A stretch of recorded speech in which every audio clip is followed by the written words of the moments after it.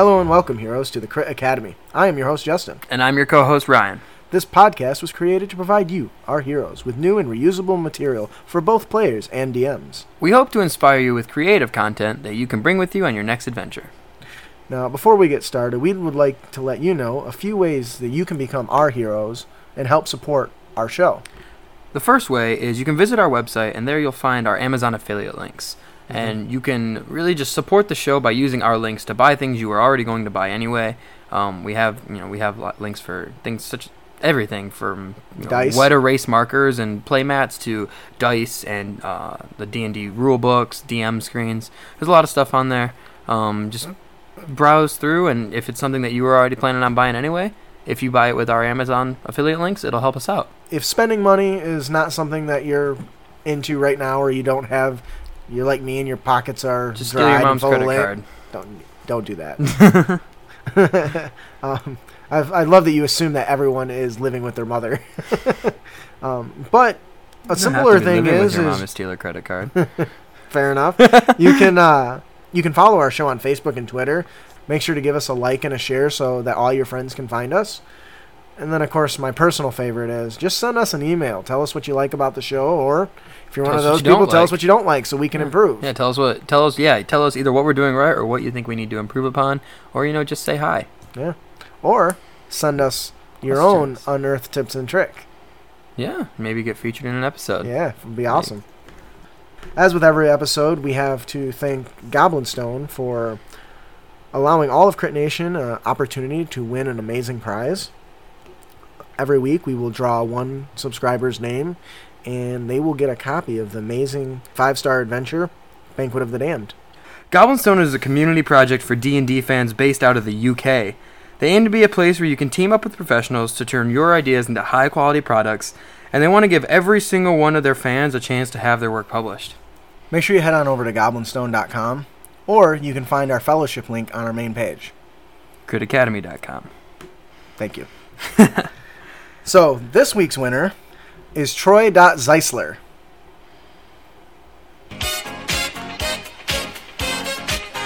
Woohoo! Congratulations, Troy. Hope you enjoy your new adventure. Let us know how you like it. Thanks for joining us today here at Crit Academy Studios, where everything's made up and your rolls don't matter. Yep, that's right. Your rolls are like a D&D session without any snacks. I love it. Yeah, they're campy, but you know you love it. On today's show, we have a question regarding reskinning from Redditor Turtle Shelf. Our main topic is building a great mystery encounter, and of course, our final segment is Unearthed Tips and Tricks. We will also be picking a winner for Loresmith's Claws of Madness. Yes. So, before all that, our segment In the Realm. Ryan, what's going on in your realm? Well, I have a problem, and I make impulse decisions on Amazon. And the other day, I was on Amazon just looking around, and I saw a butterfly knife trainer, which is basically a butterfly knife, just the blade is dull. And it was like $10, $12, so I bought it. And I get that tomorrow, so that's exciting.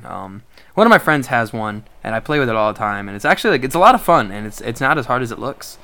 And so I've been watching some videos on flipping and stuff, and so I'm gonna try to start getting into that. I know it's kind of full-blown nerd, but it sounds fun. It's definitely, even if you're just nerding out, could you imagine if somebody tried to rob you and you just bust this bad boy out? Start flipping around. Just, come on.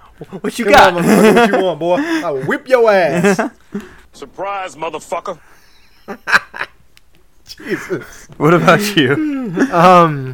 My wife and I, every Thursday we go dancing, and we just finished up learning the salsa and the waltz. And I'll tell you what, it seems corny, but if you ever get an opportunity or a loved one you love spending time with, go learn to dance with them.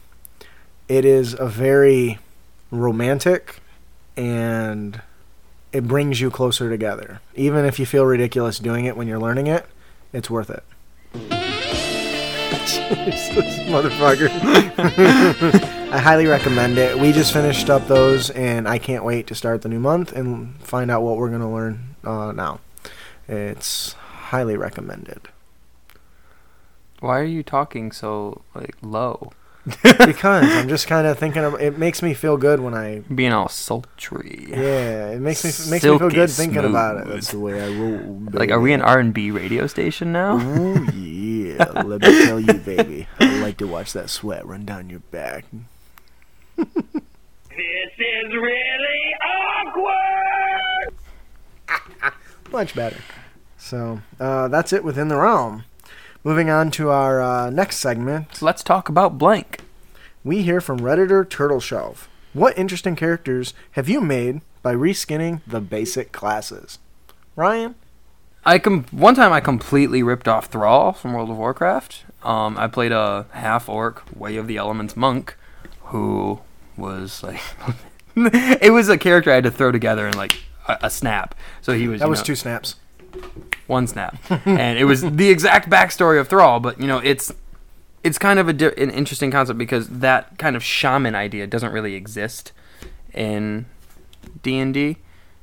So, like, as a shaman, as a quote shaman, like In current 5th edition. yeah, in 5th, I should say in 5th edition. Yeah, I was going to say. 'cause yeah. It is in the D&D is book. such an a vague term. I Yeah, shouldn't yeah. say that. In 5th edition, like the tribal kind of shamanistic. Yeah, the closest thing I think you would get would be like the totem barbarian. Oh, like a mixture of that and the Way of the Four Elements monk, Right. I think. Because the Way of the Four Elements monk mechanically is very similar to it, and the pet totem warrior is very. So did you change? So instead of using your fist, did you use weapons, or because Thrall uses a mace, doesn't he? Yep, I had I had like my monk weapon was like this big hammer, Okay. and it had like a big black it was a exact ripoff.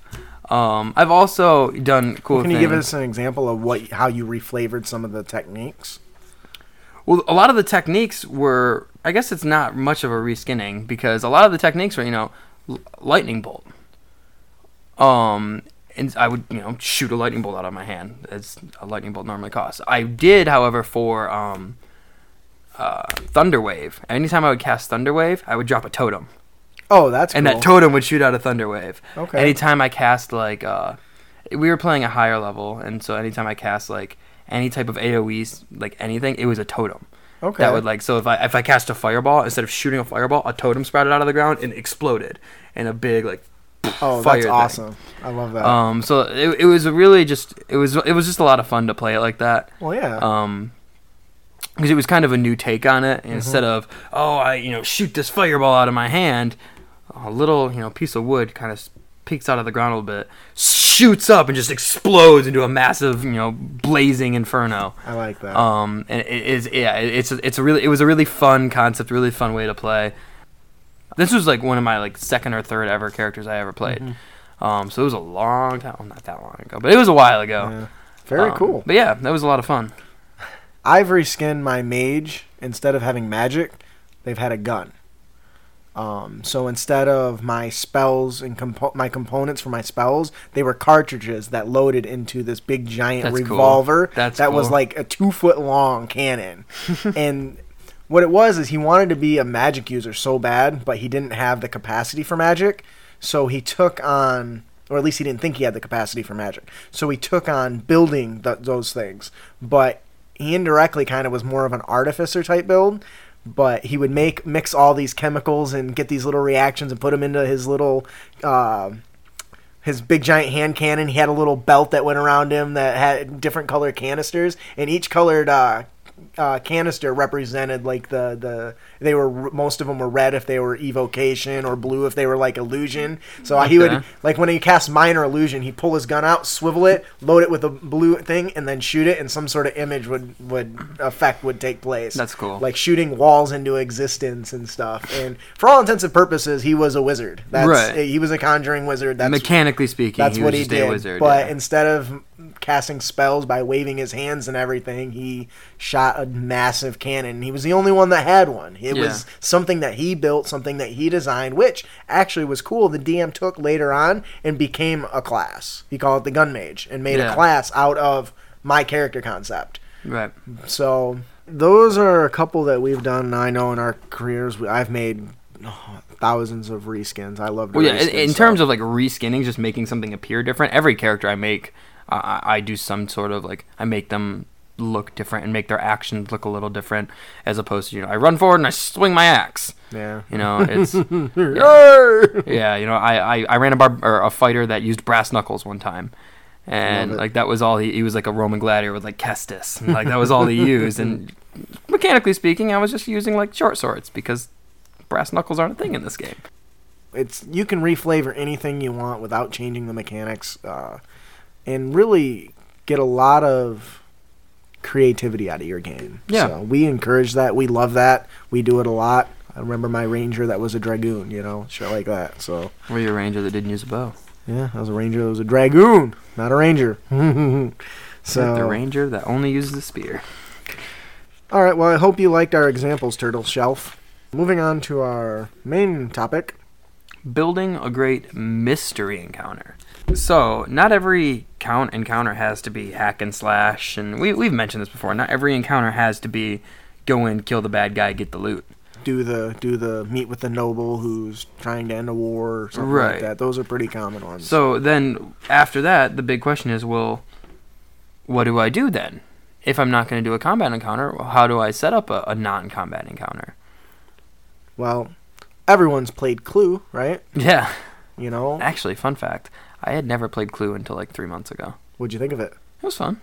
So, a real common thing you see in movies is, a mystery theme. Something bad happens, and whoever the protagonists are have to try to uncover what actually happened.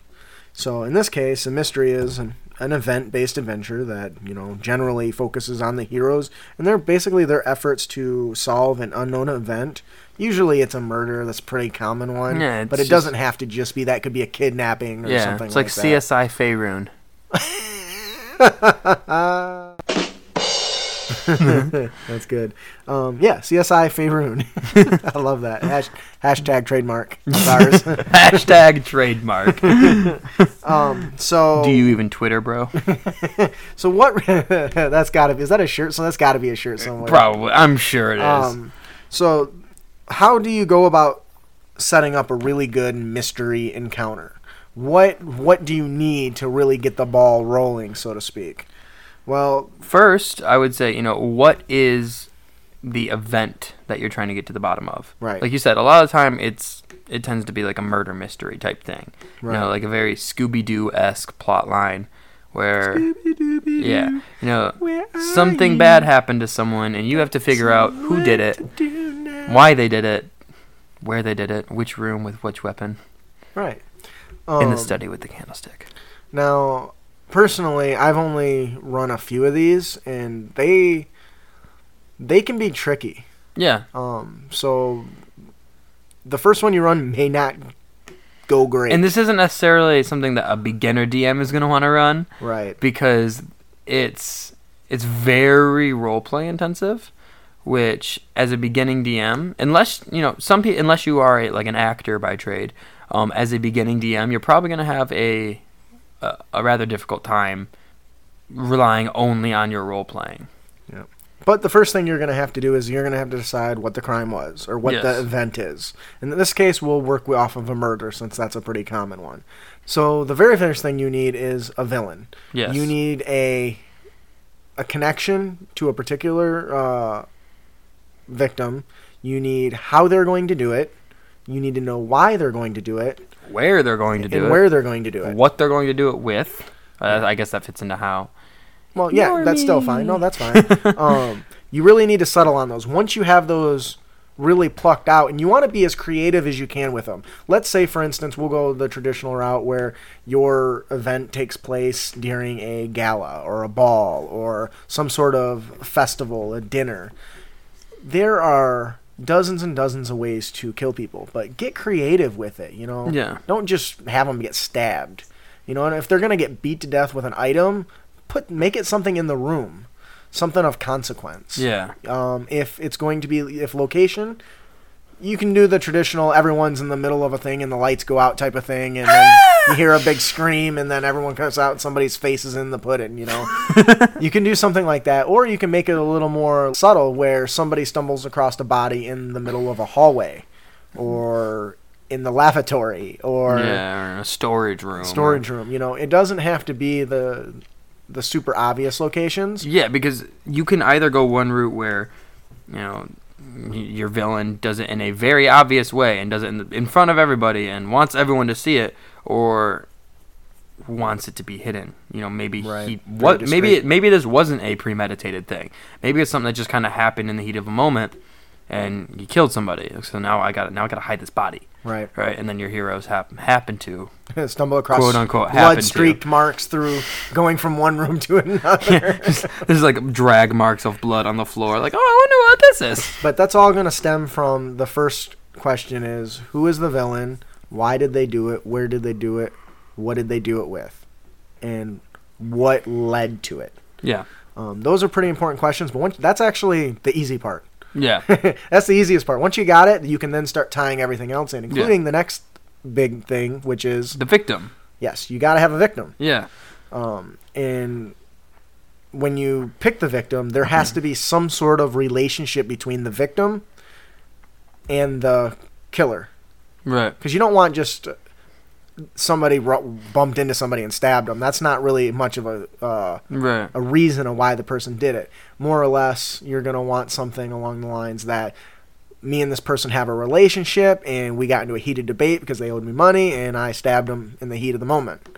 There's more of a connection relationship there. Yeah, the first mystery type encounter I ever ran, the victim was just like a house slave. But as the adventure went, they found out that the master of the house, his wife, was having an affair with the slave. Oh, shit. And, not with that slave, with another slave. And that slave saw it. Oh, found and out. And so, dead. You dunzo. The Dunzo Manifesto. So yeah, build some kind of connection. It doesn't have to be, they were friends and then they got in a fight and he killed them. You can make it a crime of, like passion, quote unquote, like the one I ran. Right. You can make it as, if they're a kitchen worker and the head of the kitchen's a real dingus, and one day he, in a fit of rage, smacks him in the head with a frying pan and just beats him to death. And it goes farther than that. When you build the connections, find a way to tie the heroes to the victim. Yeah. Whether it's somebody that maybe it's a merchant that they've talked to repeatedly, maybe it's an informant that they have, maybe they're good friends with this count who just got murdered. Somehow tie them to it, and the closer you can tie it to them, the easier it is to make them look like they're the suspects. Right. We could also make it, or you could also create an interesting paradox if you tie them close to the villain, the killer. Ooh, I like that. And now they're in a position where they have to trust their friends or trust the evidence in front of them. Mm-hmm. Yeah, definitely, and that's super important because when the closer they are tied to it, the fingers can start being pointed at each other. Right. Which would make for an interesting story. And maybe as the DM, you work with your players to plan that. Maybe one of the players is the villain. Yeah, maybe you plan that. Maybe they're the mastermind behind it and paid somebody else. Or maybe they were hired by somebody else to take care of this job. That's really easy to pull when you got an assassin in the group. Yeah. Just maybe they took a side job nobody was aware of. And maybe they're trying to cover their tracks now from their own players, which could be quite interesting when they're trying to, that doesn't mean nothing. That just fell there. That's a coincidence. You know what I mean? Right. But especially as a player, you could really kind of take control there and make sure you're always the ones making the checks. Oh, that's... I make an inside check. Like, I want to see if I notice anything here. I want to look over here at this bookcase that I know has nothing to do with it. Do I find anything? So now that you've got really good victim, you've got the villain and the hows and the whys. Now you need suspects. You need people to be implicated in the murder or the assassination. Yeah. It can be NPCs or in this case it can be players. As we just mentioned, heroes. Yeah. You really want to paint multiple people with a motive and a means and an opportunity, so Right. that, it's not very cut and dry. Okay, well, you didn't do it, you didn't do it, you didn't do it. It must have been you. Right. Blur the lines a little bit. Maybe the victim owed this person money, but he was also, having an affair with this person. Right. And they have all these ties that would give motive to all these different people. Yeah, and sometimes it's good to make it obvious that it's so obvious that it's one person. If you make it stand out that it's player A, so much so that they maybe will automatically assume that without any evidence. Right. But if you can make it, okay, for instance, let's say you blame your assassin and you have him unsheath his blade and it's blood on it. That's pretty telling, but is it possible that somebody swapped his weapon with something else when he was choking back the sake or something? Right. It's really easy to play an NPC and just make them seem really sus. Yeah. And they're not, and especially when they're not actually the person, and make Right. them seem really nervous. And they on do that in edge a lot of movies. When you watch TV, Yeah. they sit down at this table and they start discussing with this person, and everything seems to scream it's this person. And you can have a lot of fun with that because now you can have that same reaction between a couple players and a couple Right. NPCs where, okay, I'm definitely sure one of these three people made it based on just what I'm, talking to them. Yep. A really good way to kind of control the situation, identify a closed circle of finite suspects. So, for instance, with the example of the light going out, it had to be somebody in the room at that time. Right. So some sort of similar situation. For instance, if there's a murder that you hear a loud scream coming from down the hall, the three people in this room, at least from your perspective, aren't responsible. Right. And then now you've got to convince other people, well, the three of us were all together. So from a player's perspective, if I'm with these other two people, I can say probably with confidence that they didn't do it. But once Yeah. again, that's me going off of the situation that I was dealt, the hand that I was dealt, and where I was at. And that'll help each of the different players, especially if you put them in different spots, come up with their own take on who they think is innocent and who's not. Once again, we haven't even gotten to the clues yet. This is just speculation based on when it happened. Right. Right? And then another thing is to give NPCs and the heroes some sort of secret. Something that can be point to giving them a secret, something that they want to hide.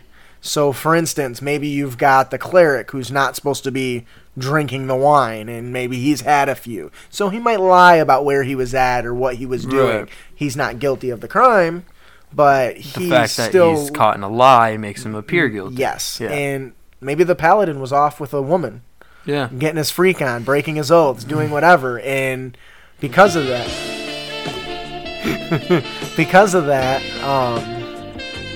he has to now lie about what he was doing. Right. And even though he was in the kitchen, he says he's somewhere else, and then that doesn't jive with somebody else's story. So now you're starting to build up. Your suspects are really starting to have... You're having a good closed circuit of suspects started before you've even really gotten to the big clues. That's a player example, but for NPCs, you could, make them lie about certain details that, once again, make them appear guilty. Like maybe one of them has had an affair or has a very shady business practices or some other vice or flaw that really drives them to lie about what they were doing or where they were at. Yeah, because it creates confusion and more of a sense of like panic and realism. Because you could really instill a time. You're at this party. When this party ends and everyone leaves, the perpetrator's gone. Right. And you don't catch them.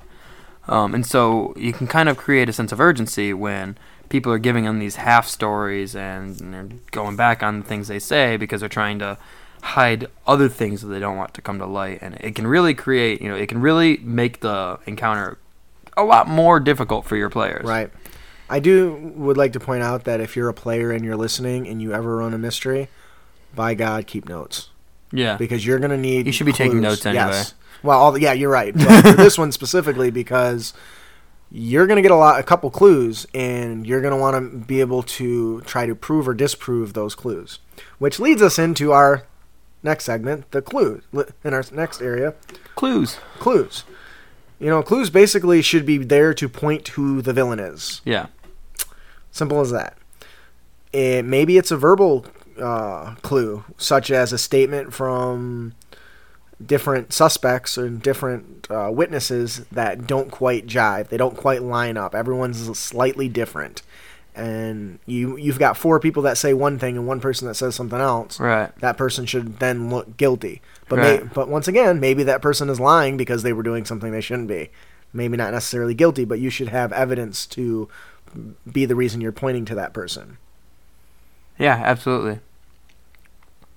One really fun thing you can do is you can create actual physical clues that you can hand out to your players at the table. So if they find, what? That's not where I was going with that, but that's awesome. Oh, No, yeah. keep going. Yeah. Yeah. No. So, if they find, like a half, message written on a torn piece of paper on the floor, maybe you can pull out, use a tea bag and stain a piece of paper and make it dark and crinkly and Write it in blood write it in red ink and red food coloring. with your finger. Yeah, just cut your finger. No, like Oh. not using blood, you idiot. Like paint your finger and scribble it as if Yeah. it's written in blood. Yeah, Doofus. and you can hand those out to your players and create, a fun sense of realism. Right. Give them something to hold on to. Yeah. Or you can just say that they find a bloody note that's Yeah. written in hands. Yeah, it's not at all. It's not at all required to do that. It's just because that does Those- put a lot more work onto the DM. If your DM does do stuff like that, you should next session go and thank them for the amount of effort that they do, yeah, because that shit is above and beyond what a lot of people do. So, Mm-hmm. in additional things that they might find as far as clues, you might find a piece of jewelry or a piece of somebody's clothing, or especially if you say you do a piece of man's clothing, like a noble, you find a noble handkerchief. Well, now who's missing a handkerchief? You know what I right. mean? Or did that person not bring a handkerchief and their handkerchief's the one that ended up there? Right. So you want to really, as the DM, you want to make sure you write out exactly what these clues come from and how they tie to the story. And then maybe it's not a verbal communication or a physical item, but it's audible. We made Yeah. the little scream earlier, which is pretty common of like Yeah. those murder mysteries. Ah! Light comes back on, and somebody that was Yeah. probably a more of a sensual moment, but you know what I mean. Yeah. Or maybe not.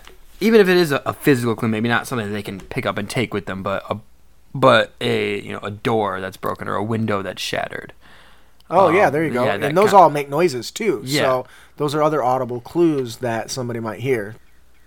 Though having a window that's knocked out and everyone hears that crash. Maybe it's something that they hear and don't think nothing of it. Maybe they think it's the kitchen staff. Maybe one of the kitchen staff finds it and they drop a tray full of food or glass or Yeah. whatever.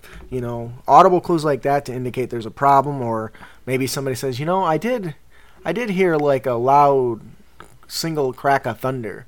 Maybe something like a pistol whip. or a Yeah. whip, or and by leaving it vague like that, loud crack of thunder, and then asking 5 different people what they think that noise was could be an interesting clue as well. But it's important to also make sure that some of those clues connect to wrong people, because you want to really Yeah. be able to throw off and confuse the players. Yeah. If they find a thread of clothing that was near the scene. Like the handkerchief. Yeah. It puts someone near that scene, but it doesn't put them there at the same time, Right. or with the weapon in their hand. Now, if you do something like that, you want to make sure you've got some sort of clue that kind of absolves them of any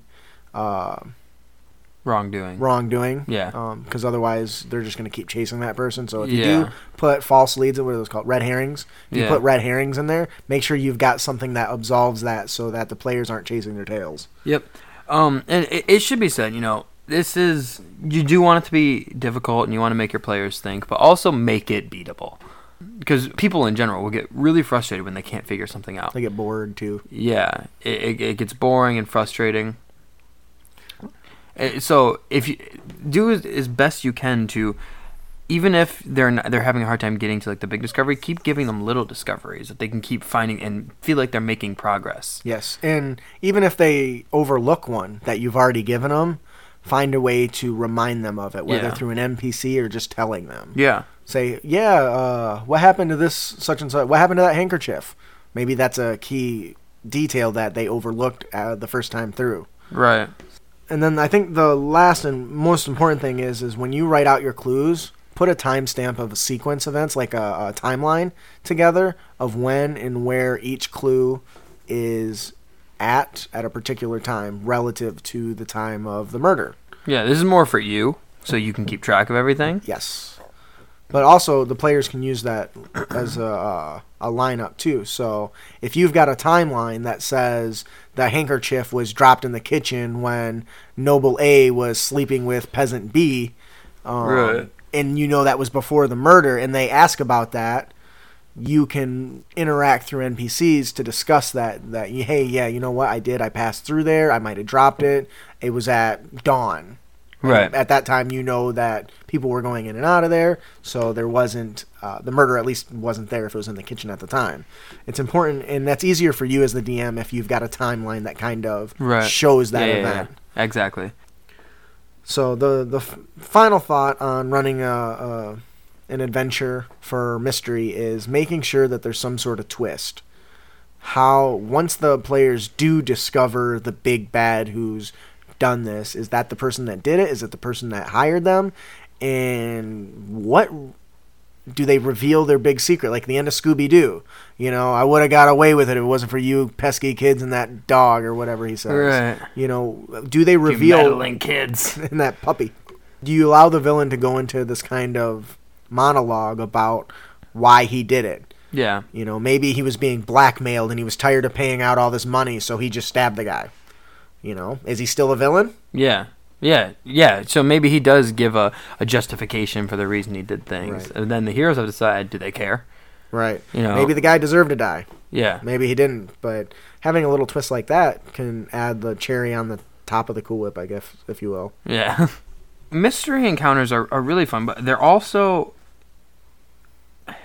I think they should be use them wisely. Yeah, sparingly too. Yes, that's what I was trying to get at, because they're really fun and they're really memorable. But the thing that makes them memorable is they're unique. Yes. If you just throw mystery encounter after mystery encounter after mystery encounter, it then loses. You're just a mystery machine. Yeah.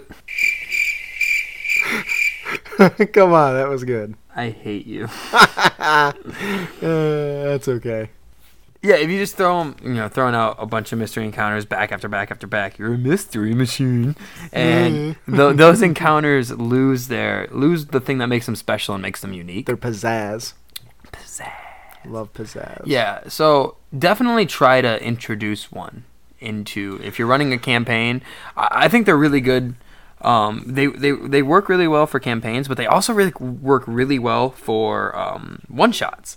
You know, you can hand out like personalities, and it's very much like Clue, where they get this personality and they have to like identify with this character and learn how to play this character. Yeah, and those are a lot of fun, especially if you give them a slip with one secret and 2 pieces of information that they know about the murder. Yeah, and that they can make the rest up. Maybe it's the person that's guilty, and you write on there you can lie about whatever you want. Right. You know, we ran a game of Clue for Relay for Life, and it was a lot like that, where everyone got a ticket with basic information, but they had to go find all the people that were dressed up like the characters. Yeah. And they had to write down the clues that they had. Funny thing about this, I just realized this. In my Japanese class today, we did something like this. Really? We all had... we got these little personalities. I had to play 2 people. I had to play a 16-year-old girl and a 20-year-old man named Kawanaka both and are which Higashi. sound like little girls. Kawanaka and Higashi. Kawanaka and Higashi. Yep, Higashi. And so she handed out these personalities, and it had like my name, my age, my gender, where I work, what I did on all these days, and then one of the people in the group was the detective, and they had to find. And so the thing was, it was a speaking exercise. You were only allowed to speak Japanese. And so he had to ask us questions and find out who did it. And it was so much fun, because I got really into it because I like to role play. And so like when I was the 16-year-old girl, I was like, Watashi! And like peace signs, and being like a stereotypical like kawaii Japanese girl, and it was really funny. Well, if anybody can pull off being a Japanese girl, it's you. Yeah, you're right. That's I wish I had an extra ponytail holder with me because I was gonna put my hair in pigtails, but I only had one on me, so ponytail it was. But yeah, it was fun. That's a pure coincidence, by the way. Yeah, it's pure coincidence that my teacher had us do that today. I don't know how I didn't think about that like all day. This is the episode we were recording today. Anything else? I think that's about it. One other thing I would like to point out that really can add to a mystery is having creepy ass music playing. Ooh. Have it low level, just enough to hear it, and having that really creepy Halloween type music. Yeah. That really adds to the ambiance. Like the Monster Mash, right? Yeah, well, no, not the Monster Mash. Ghostbusters! No, not that either. Anyway, so that is our main topic. Building a mystery encounter. Yes. Thanks to our Fellowship Party member, Laura Smith, all of Crit Nation has a chance to win another wonderful prize each and every week. Each episode, we draw one lucky subscriber's name, and they win the best-selling adventure, The Claws of Madness. You know, I'm running this right now with a group. Are you? How's It's it awesome. going? Dude, it was funny. I was talking to Kurt because his group's running it too, and the very first thing they did is tried to kill the guy in the middle of town. So they come to town, and this guy's got tentacles tentacles flailing out of his stomach like an alien. He's got barnacles on him. He's got gills on him, and he's gasping for air. Yeah, that's the first thing we said. But so one of the players runs up. He picks him up. And so the tentacles on the guy's stomach start like slapping him in the face. Oh my god, it's so hilarious. Before we get back on track, so I don't really watch anime or read manga. So we were at Barnes and Noble yesterday with our Japanese group, and we were looking at the manga, and I was like, okay, and I picked one up. It's called Monster Musume. Never heard of it. Opened it, tentacle porn. Is it really? Yep. The very first book you grabbed is I grabbed it and I was like, whoa! And they were like, oh, don't grab that one. Yeah. So, Laura Smith is a small indie team of creative artists who remember exploring the realms together with friends, finding incredible places, and meeting just colorful characters along the way. They set out to deliver an experience that sparks those everlasting impressions that push them to create their first standalone adventure, The Claws of Madness. This bestseller adventure is one you're not going to want to miss. This week's winner is Captain Randomness 343. When it comes crashing down and it hurts inside. Congratulations, Captain Randomness. We hope you enjoy your adventure. If you do, shoot us an email and let you know what you thought about it, and maybe any like creative takes you did on it and things you changed up, and or maybe a funny event, funny like event what just happened like you to me were with just the talking about, tentacles in the face, being Yeah. slapped in the face like a shapap. Told me he's got big giant wiener licking marks on his face, suction cup little balls. and mushroom stamp. God, we are vulgar. We are. That's why it's explicit. Yeah. I really didn't want it to be, Yeah. and I just realized that's not in our nature. That's not us.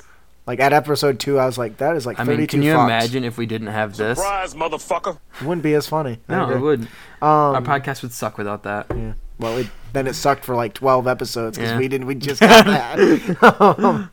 So moving on to our Unearthed Tips and Tricks segment, our personal favorite segment, where we deliver reusable content for you to toss into any one of your games. Yes. So first we have our character concept of the podcast, The Chosen One. The idea behind The Chosen, whether it's an NPC or a player, is the character grew up in a very small and secluded town, either in the mountains or somewhere in the boonies where not a lot of foot traffic ends up. And every year, this town makes a sacrifice to to a specific deity that they worship. Yeah. This character was chosen to be that sacrifice. Mm-hmm. But before they could be sacrificed, they discovered that it was not a deity, but a demon who was taking advantage of that town among a few others. So the character decided to run away. So in this concept, we actually have the demon ends up in a rage. Nobody else wants to sacrifice her life because she was chosen. Or this Right. person was chosen, and because they're running, the demon decides to tear loose and destroy the entire town. Right. And then is chasing the chosen one for the entirety for of the vengeance, campaign. yeah. This is really you see like plays on this in shows and movies. Like, you've ever seen Supernatural? Mhm. There's an episode that's very similar to this, where there's this like pagan god that this small city is like, they once a year, like, they'll have like random travelers that stop by, and once a year they'll sacrifice a random traveler to this god. It's a pagan god, and in return for that, the god, protects them and gives them a bountiful harvest and Right. everything like that. And so it's a cool trope because it immediately has a hook for that player, for that Right. character. It immediately can tie them into the story because that demon or that pagan god or that that creature can appear at any moment. Right, and that is awesome because it then will become the entire party's problem, Yeah. not just that character's Right. problem. Exactly. And So you don't have this problem where a lot of times when you try to tie in a character's backstory, a lot of your other party members just won't care.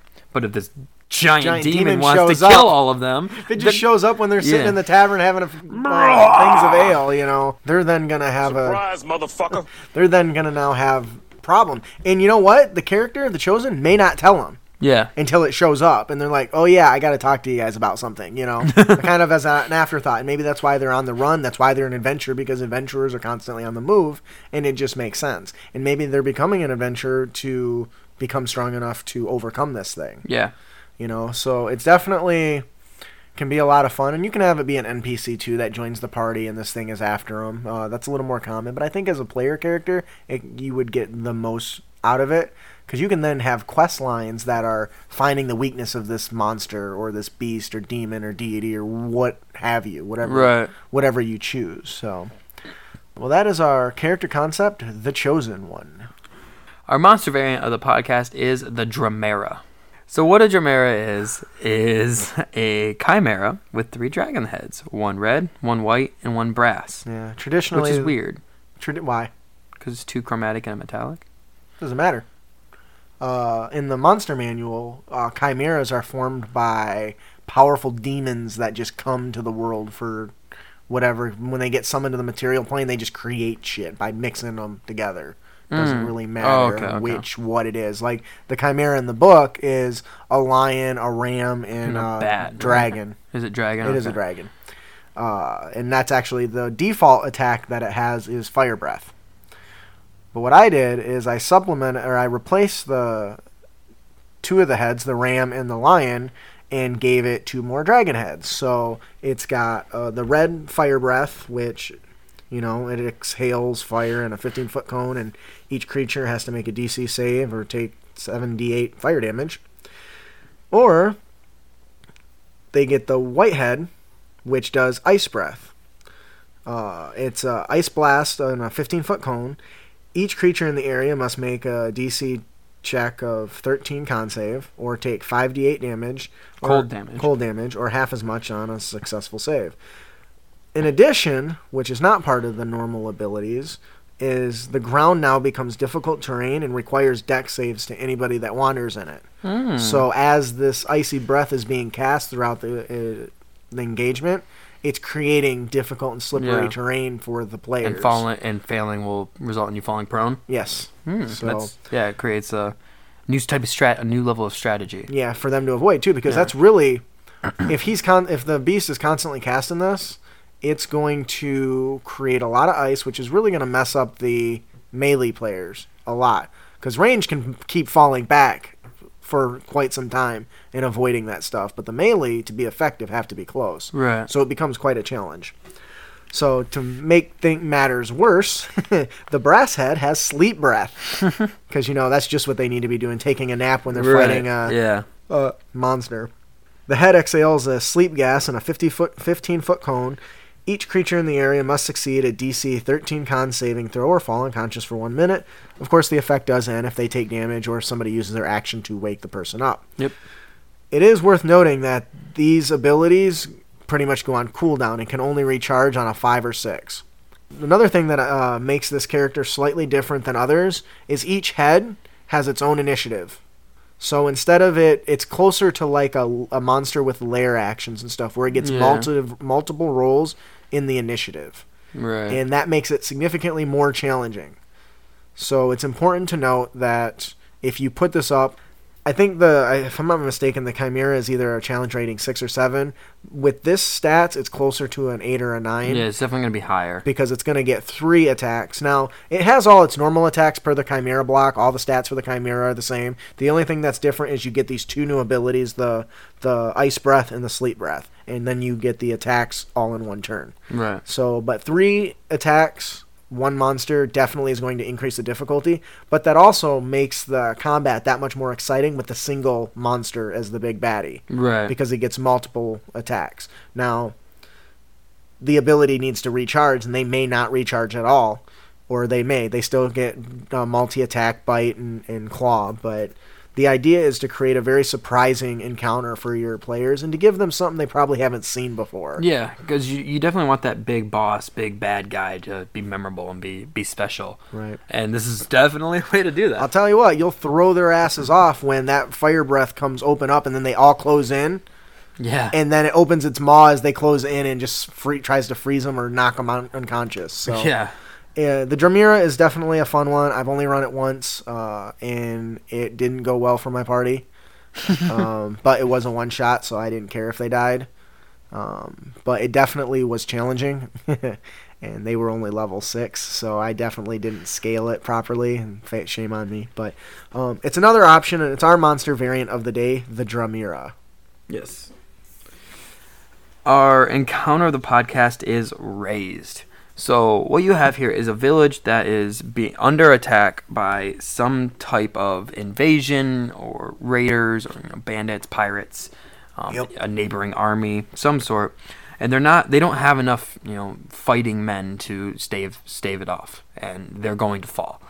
And so one of the elders of the village suggests kind of dabbling in some dark arts and raising an army of the undead. Yeah, from the local graveyard. Yeah, to defend the graveyard. But another elder's like, no, we can't do that. That's evil. If we succumb to that evil, we deserve to be destroyed, and we deserve this fate that we're going to have or receive. So this creates quite a choice for the party, because now they either have to recover this book of necromancy and help them summon an undead army to help defend this village, or they have to fight a potentially losing battle as this place is being raided, and maybe abandon the city altogether knowing that when they can't win. Right. Or maybe they'll come up with something really creative to deal with it. But the idea is to create a moral quandary between the players. Do they let these people step across the line into what's considered taboo territory to defend their village, which is for a good cause, but we all know what happens when you taste the power of the dark side. So what are your thoughts? Yeah, it's that kind of moral ambiguity that kind of is it okay to do an evil act if it's for the greater good? Mm-hmm. Or is an evil act always evil? And so the players really have to decide that. So it really will make your players think. Right. And like you said, some players may come up with a really creative way out of it. Yeah. And welcome that. Yeah, definitely welcome that. Don't snuff it. The other thing I think that from a DM standpoint, if you're going to run something like this, make sure that you have NPCs that respond to both sides of it. You have people that are for raising them to help defend the city because they don't want to be wiped out, but you got other people who don't want to see their loved ones' bones come back to life just to fight enemies. They don't want to be disturbed. So play both angles during the decision-making process, I guess. Yeah. Let them talk to people on both sides. Let them make that decision and see how the game resolves. And if they come up with some way out of it, hey, more power to them.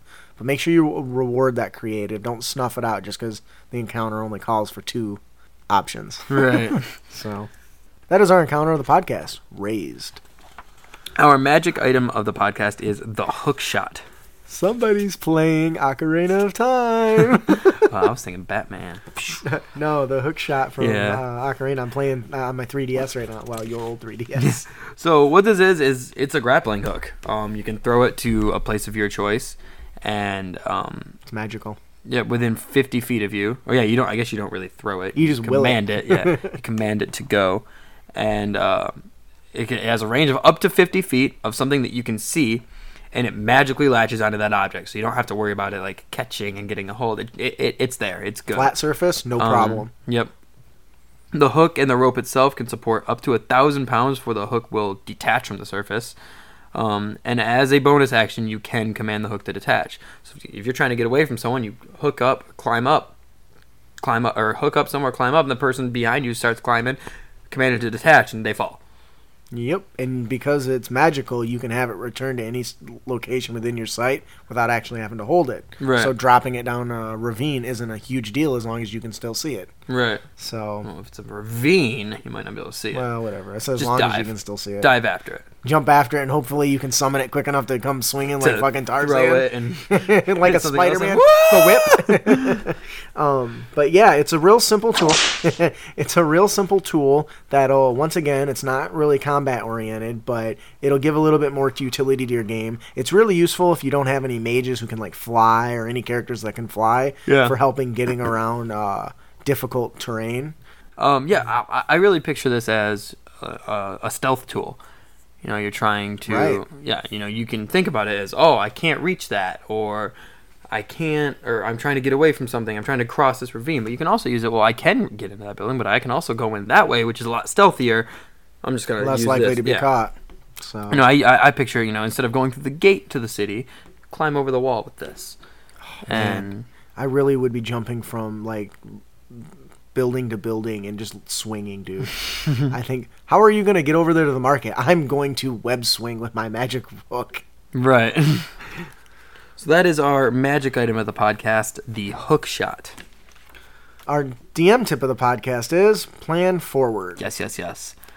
Every time you're planning a session, think of it like chess. Try to plan 3 sessions ahead. Right. You want to, obviously you don't have to have everything sorted out, but when you're planning this session, think of where this session is going to lead them, and already have that going in your head. Because who knows, maybe next week you won't have time to set anything up. Right. And when you're constantly thinking ahead into the next session or the next adventure, it's easy to plant hooks in the current session when you know where you're going. Right. What you want your characters, what you expect your characters to do. Now, that doesn't always unfold the way we want. But for the most part, when you have an expectation for the way you are going to lead them through, having a good idea of what's coming makes it easy to plant those seeds early on that point towards events that are going to occur in the next adventure.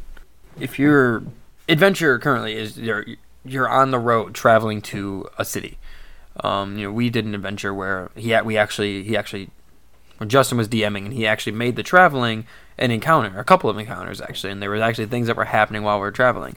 But that whole time that you're traveling, you should be already planning the city out in your head, already figuring out, what are they going to do when they get to the city, what are they going to run into, what NPCs are they going to find.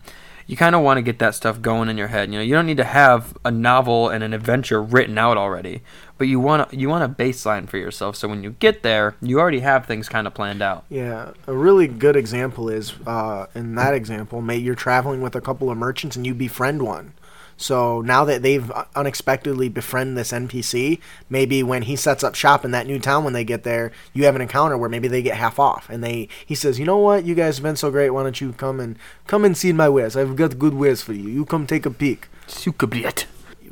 Plan those things out as the game is unfolding and take notes and think about it, because it's easy to generate your own plot lines based off the actions of the characters in the current session, And the same goes the other way, too. When you're making new adventures, make sure to look back at stuff you may have overlooked, NPCs that the players have interacted with, or groups of people, social groups that they've encountered with or had dealings with, and find a way to tie them in. So if, for instance, you like to play rogue, so if you come during this caravan you travel, you meet, a couple people who are part of this guild, and it should be my responsibility to make sure that I know that, okay, is that guild going to have some sort of presence in that next city? Right. And if so, will these be your contacts? Will they invite you? Will you ask them? Having those in the forefront of your mind when you're planning ahead can make your game go a lot smoother and make it feel like it's very fleshed out, very well fleshed out, even if it's not. Yeah. So that is our DM tip of the podcast, plan forward. Player tip of the podcast is, don't be a dick. And you can avoid dickitude by using terrain to your advantage. How many games have we played where players are in the middle of a bar fight, just duking it out? Nobody takes cover. Nobody throws any objects Pick that up are a chair and break it over someone's head. foreign object. Yeah. Grab a mug and smash it in someone's face. When you're playing D&D, battles don't take place in a bare room. They're not always on plains, They're in briar-choked forests, boulder-strewn caverns, and steep cliffsides. Each battle has its own unique cover, concealment, and footing. And use those to your advantage, because if you're on a steep incline, hey, can I make an avalanche? You most certainly can try. Right. If you're in a bar and somebody busts in and starts, shooting bows, kick over a table and duck behind it. Right. Dive behind the bar. Yeah. Don't just charge Or into use combat. a table to charge them. Yeah, Yeah. Ooh, that's a good one. I like that. I don't think I've seen anybody do that. Hide one. behind it and run And at them. smash into them. Yeah, I like that. Use the objects that are in a room that the DM describes to you. Right. If you're in a forest, use the trees as cover. Yeah. If you're a ranger, maybe climb up into a tree to get a better vantage. Yeah. Or if you're trying to be stealthy, climb up into a tree and move through the trees. Try to get the drop on Naruto somebody. style. Yeah. Literally, the drop on somebody. See what you did there. And also, be wary, because if you are in a forest again and you're a mage and you cast Fireball, Only you can prevent forest fires. and you just failed. So, if there is difficult or dangerous terrain, if there's a pool of acid, shove someone in it. Why not? I agree. And, Sloppy. and even higher than that, when you're fighting in that volcano with the enemies, maybe you don't need to try to take out every enemy at once. Prod them off the edge. Right. Watch them fall and tumble into lava. Or Cast telekinesis on them and pull them in, or Yeah. shockwave or thunderwave them all in, or see, those are really good ways to deal with problems that are approached normally by stabbing stuff or blowing it up. yeah. In D&D is a world with many, many different environments. And as the player, you should be constantly asking yourself, is there anything in this environment that I can use to kill the enemy better? Yeah. Or if you're in a stealth mission, and the DM doesn't describe something, is there any boxes I can hide in? There is now. Yeah. Because little tip for you players, you may not know it, but sometimes the DM just makes shit up. Yeah. And so when you ask for something, you might get it. Yeah. But, when there's things in your environment, use them to your advantage. Because sometimes you combat might or say otherwise. something that we might not have thought about, but when you Right. say it, it makes sense that that would be there. Right, right. You're in a storage room. Of course there are empty crates. Like, why wouldn't there be? Why didn't I think of that? Yes, there's an empty crate. No. So yeah, ask.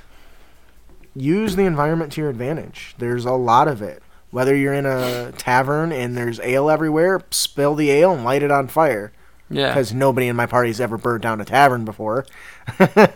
Looking at me. Yeah. Always start your question off as, is there anything here I can use for leverage? Yep.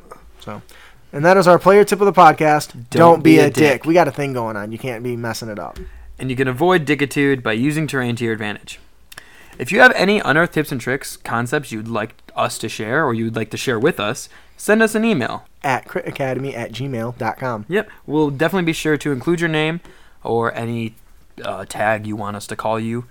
And Except sloppy seconds. It's already taken. we'll be sure to give you a shout out, and you might make the show. Yeah, and that would make my job a lot easier. We wanted to let you guys know that we are going to be doing a special live stream on Twitch. For our 20th episode. Woohoo! So what that means is normally our show airs on Wednesdays, but because of this, we're going to be we want to do a live recording. We want to make it fun and special. So this episode, instead of releasing on Wednesday, March 22nd like it normally would, it's going to release on Saturday, March 25th. We're going to be live recording it on twitch.tv/critacademy at 8 o'clock Eastern Time. So that is if you live on the East Coast of the United States. I think they got it. Yeah. Topic is going to be Player archetypes. Yeah, we're going to be discussing the different types of players. We're going to judge you. Yeah, it's going to be a fun, lighthearted one. But what we really want is we want you guys to come and watch and interact with us. Ask us questions. Yep, ask us questions. Say how sexy we are. We'll definitely, stop the or not stop the show, but stop what we're talking about to answer your guys' questions, and we'll interact with you guys. We really want to, speak with you back and forth while we're recording. I think we think it'll be a really fun opportunity. Yeah. So that is again Saturday, March 25th at 8:00 p.m. That will be airing on that day instead of the Wednesday 22nd. We will not have an episode released because we're fucking lazy. Yes. So yes, definitely join us on March 25th at 8 p.m. Eastern Time. We hope you enjoyed your experience here at the Crit Academy. If you enjoyed this episode, you can help others find our show by leaving us a hopefully 5-star review on iTunes or Libsyn. Or make sure to follow us on Twitter and Facebook. Give us a like and a share. You can also subscribe to us so that we can help you on your future adventures. And just so you know, subscribing to our website is how you get entered in to win a wonderful prize from either Goblin Stone or Loresmith. So do it. Just do it! Don't let your dreams become memes. If you have any questions you want answered or subjects you'd like us to discuss, please leave us feedback on Twitter and Facebook at Crit Academy, or you can email us at critacademy@gmail.com. Make sure to visit our website, critacademy.com, where you can support us, find our fellowship members, and that's also where you'll be able to find our Amazon affiliate links so that you can use those to buy tools that will enhance your game. I am your host, Justin. And I'm your co-host, Ryan. Thanks for listening. Keep your blades sharp and spells prepared, heroes.